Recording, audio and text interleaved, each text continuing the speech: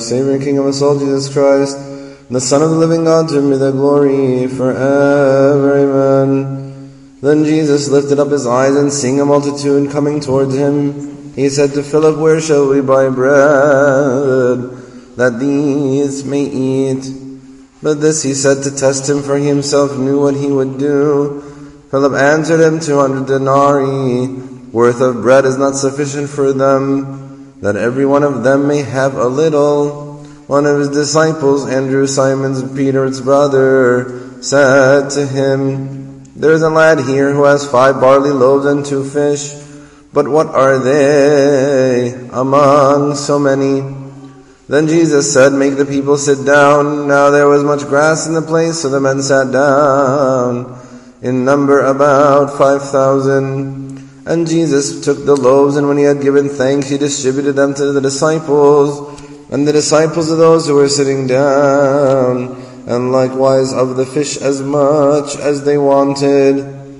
So when they were filled, he said to the disciples, "Gather up the fragments that remain, so that nothing is lost." Therefore they gathered them up, and filled 12 baskets with the fragments of the 5 barley loaves, which were left over by those who had eaten. Then those men, when they had seen the sign that Jesus did, said, "This is truly the prophet who has come into the world."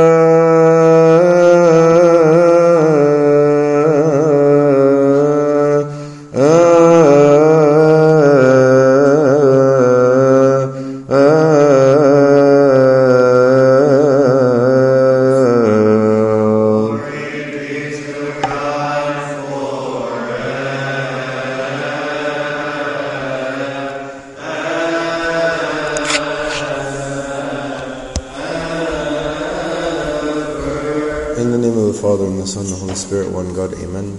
Today is the 5th Sunday of the month of Tuba, and actually any time there is 5 Sundays within 1 month, every Coptic month is 30 days.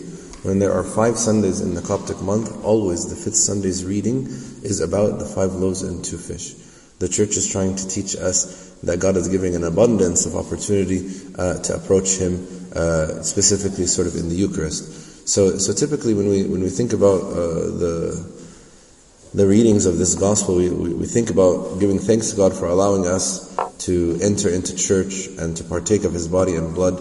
And I think sort of with the things that were going on in the world and society today, how things are limited and how it's not as easy as it usually is to get into church, it's especially a good time to give thanks to God for the abundance of opportunity to come and approach Him. Our Lord Jesus Christ feeds here 5,000 men besides the women and children. This gospel is actually mentioned this reading or these events are mentioned in all 4 gospels. It's the only event is mentioned, only miracle is mentioned in all 4 of the gospels. He was in Galilee and he went away to pray by himself. And when he came sort of to the shore, he found that there's a crowd with him, and he felt sorry for them, because he was teaching them all day, and he was healing them that were sick. And at the end of the day, the disciples were saying, we should send them away so that they can go and get food and they can get somewhere to stay, or else they might not make it their way back. And our Lord Jesus Christ essentially says to them, they don't need to go away, you should feed them. And the response of the disciples, we only have 5 loaves and 2 fish. And our Lord Jesus Christ, He took the 5 loaves, He took the 2 fish, He gave thanks to God, He broke the bread, He gave it to the disciples, and then He gave it to the people. And then, of course, the miracle that there is enough bread and enough fish to feed everyone, and not only that there are baskets left over for the 5,000 people that had eaten. Now, for those of us today, there might be people who sort of claim that this miracle did not happen. They say, of course, it's impossible for 5,000 people to be fed from 5 loaves of bread and 2 small fish. And they claim maybe this is all made up by the gospel writers or by the apostles, that it didn't happen. But this is incorrect. This is a true account, and it was real food for real people. 5,000 people is a lot of people. But what is really this gospel about? Our Lord Jesus Christ making sort of sandwiches of fish for people? If that's all it was, if the gospel is just about, look at this miracle that our Lord Jesus Christ did, it wouldn't do any good for you and I here to hear it now, because we weren't there. We're not going to eat from the bread and the fish. This gospel is about more than this. So how did these events start? Sort of get a little bit deeper into the passage. So right before this, our Lord Jesus Christ had been informed that St. John the Baptist was martyred.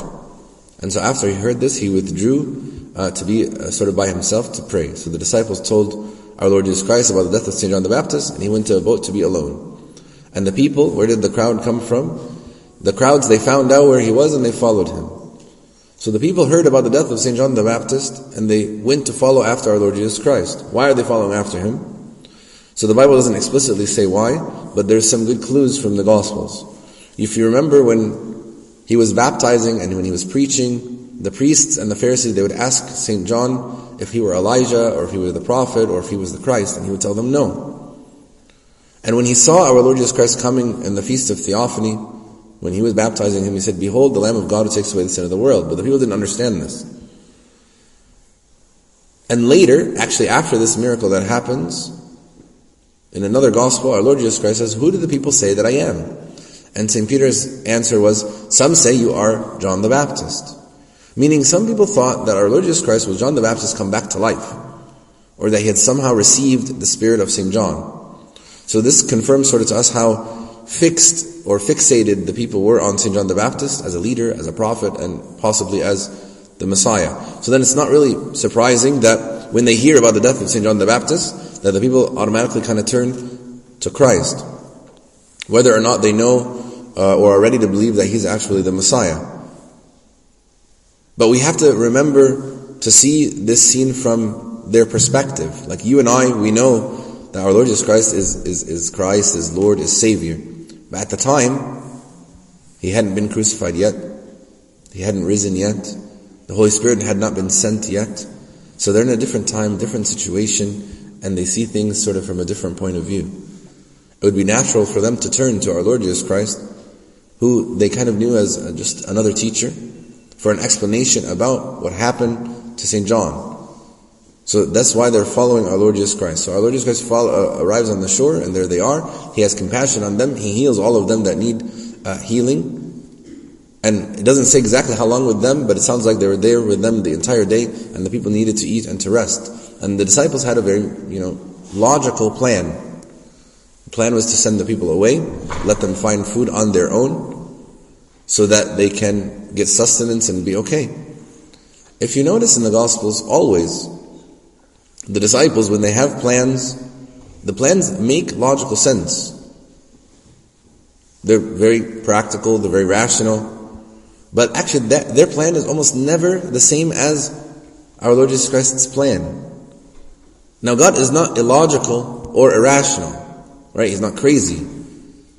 But His ways are not our ways, as the Scripture says. And His thoughts are not our thoughts. So, definitely in our lives, we should use our sense and our intellect. These are gifts from God. God gives us these things in order to use them. But when we put our faith and our trust in our reason and our rationality, we have to pause, because our faith belongs in Christ only. And then we are likely to sometimes go away from God's will and from God's ways. He calls us to sort of see with faith, to see the unseen, to see as He sees. What does our Lord Jesus Christ say about feeding the people? First, He makes it clear that the people are not going to be sent away. I'm not going to send anybody away. Our Lord Jesus Christ does not send us away. He doesn't reject us even if we are sinners.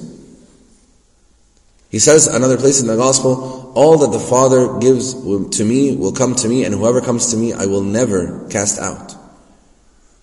So then what does He do? Does He feed the people? No. He tells the disciples to feed the people. You give them something to eat. Why is our Lord Jesus Christ telling the disciples to give the people something to eat?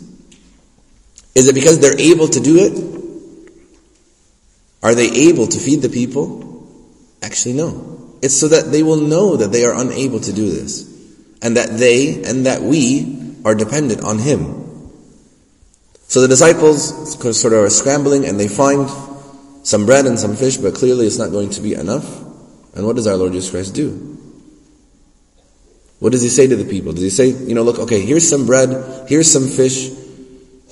It will maybe remind you of a meal that you had before. Think about that and that will sort of fix your hunger.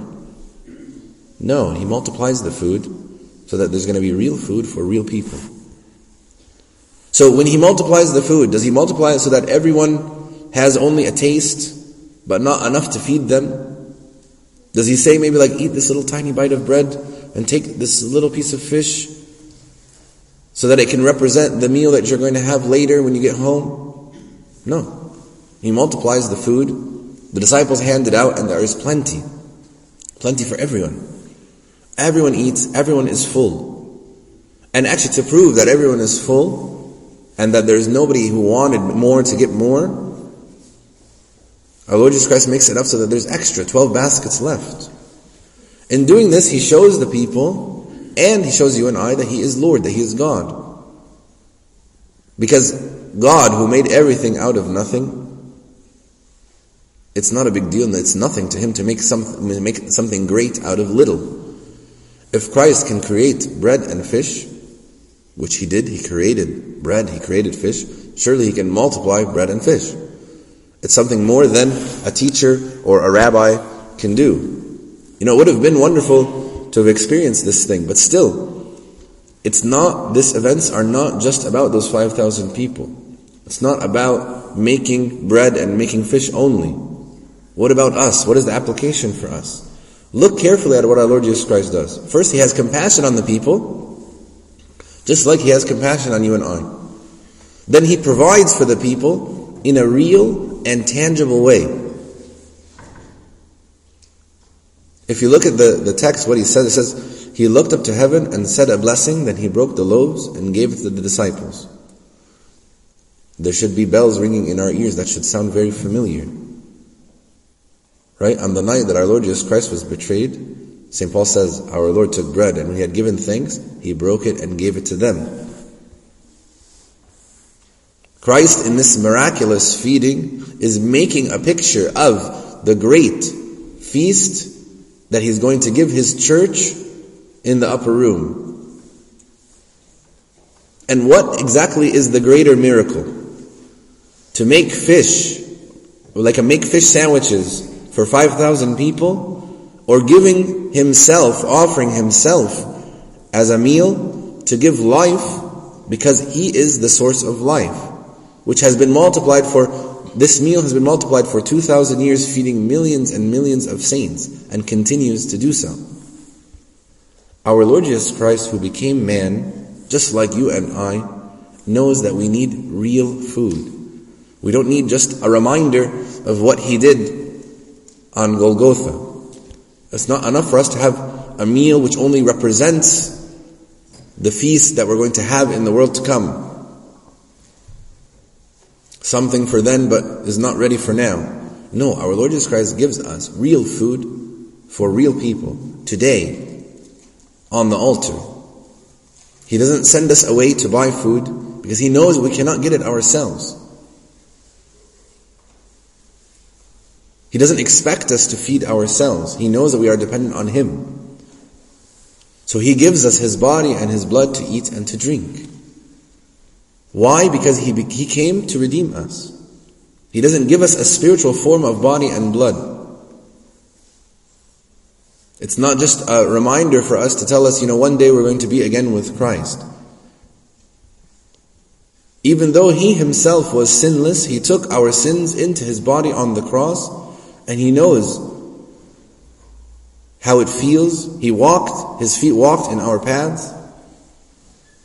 He knows not only that we just need our sins forgiven, but our whole spirits renewed. We need our whole bodies cleansed, our whole bodies redeemed. So he gives us real body and real blood, real food for real people.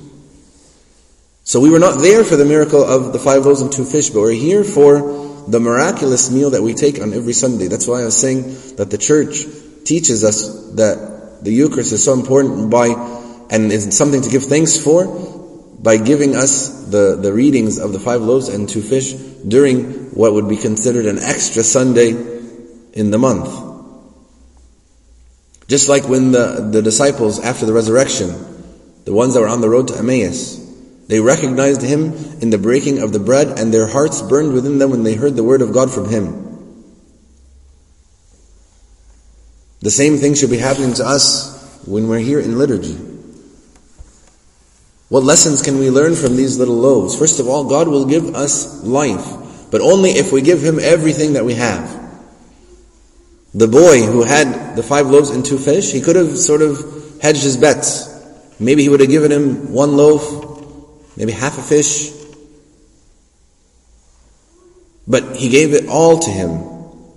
He didn't even give him almost all of it. But he didn't keep anything back. And our Lord Jesus Christ took everything that he had. And it's the same thing with us. Christ is willing, wanting to give us abundance of life.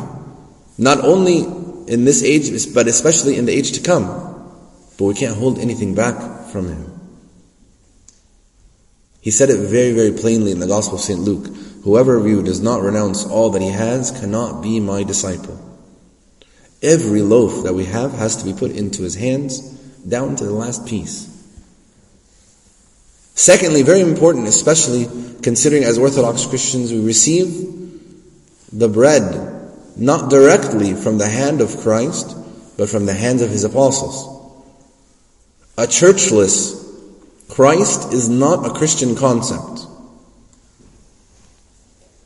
If we are going to have life from Christ, it has to come from the apostles. It has to be found within the church. That's why Christ ordered that the crowds be organized into little groups of 50s, little groups of 100s. If you want to find, or when people talk about that they're against organized religion, this is it. Our Lord Jesus Christ organized and gathered them into little groups, little gatherings, little churches. Each time we gather for divine liturgy, we are as if we are returning to that wilderness in Bethsaida and sitting in one of those groups of 50 or groups of 100. He feeds us because he loves us, and he loves us as a church.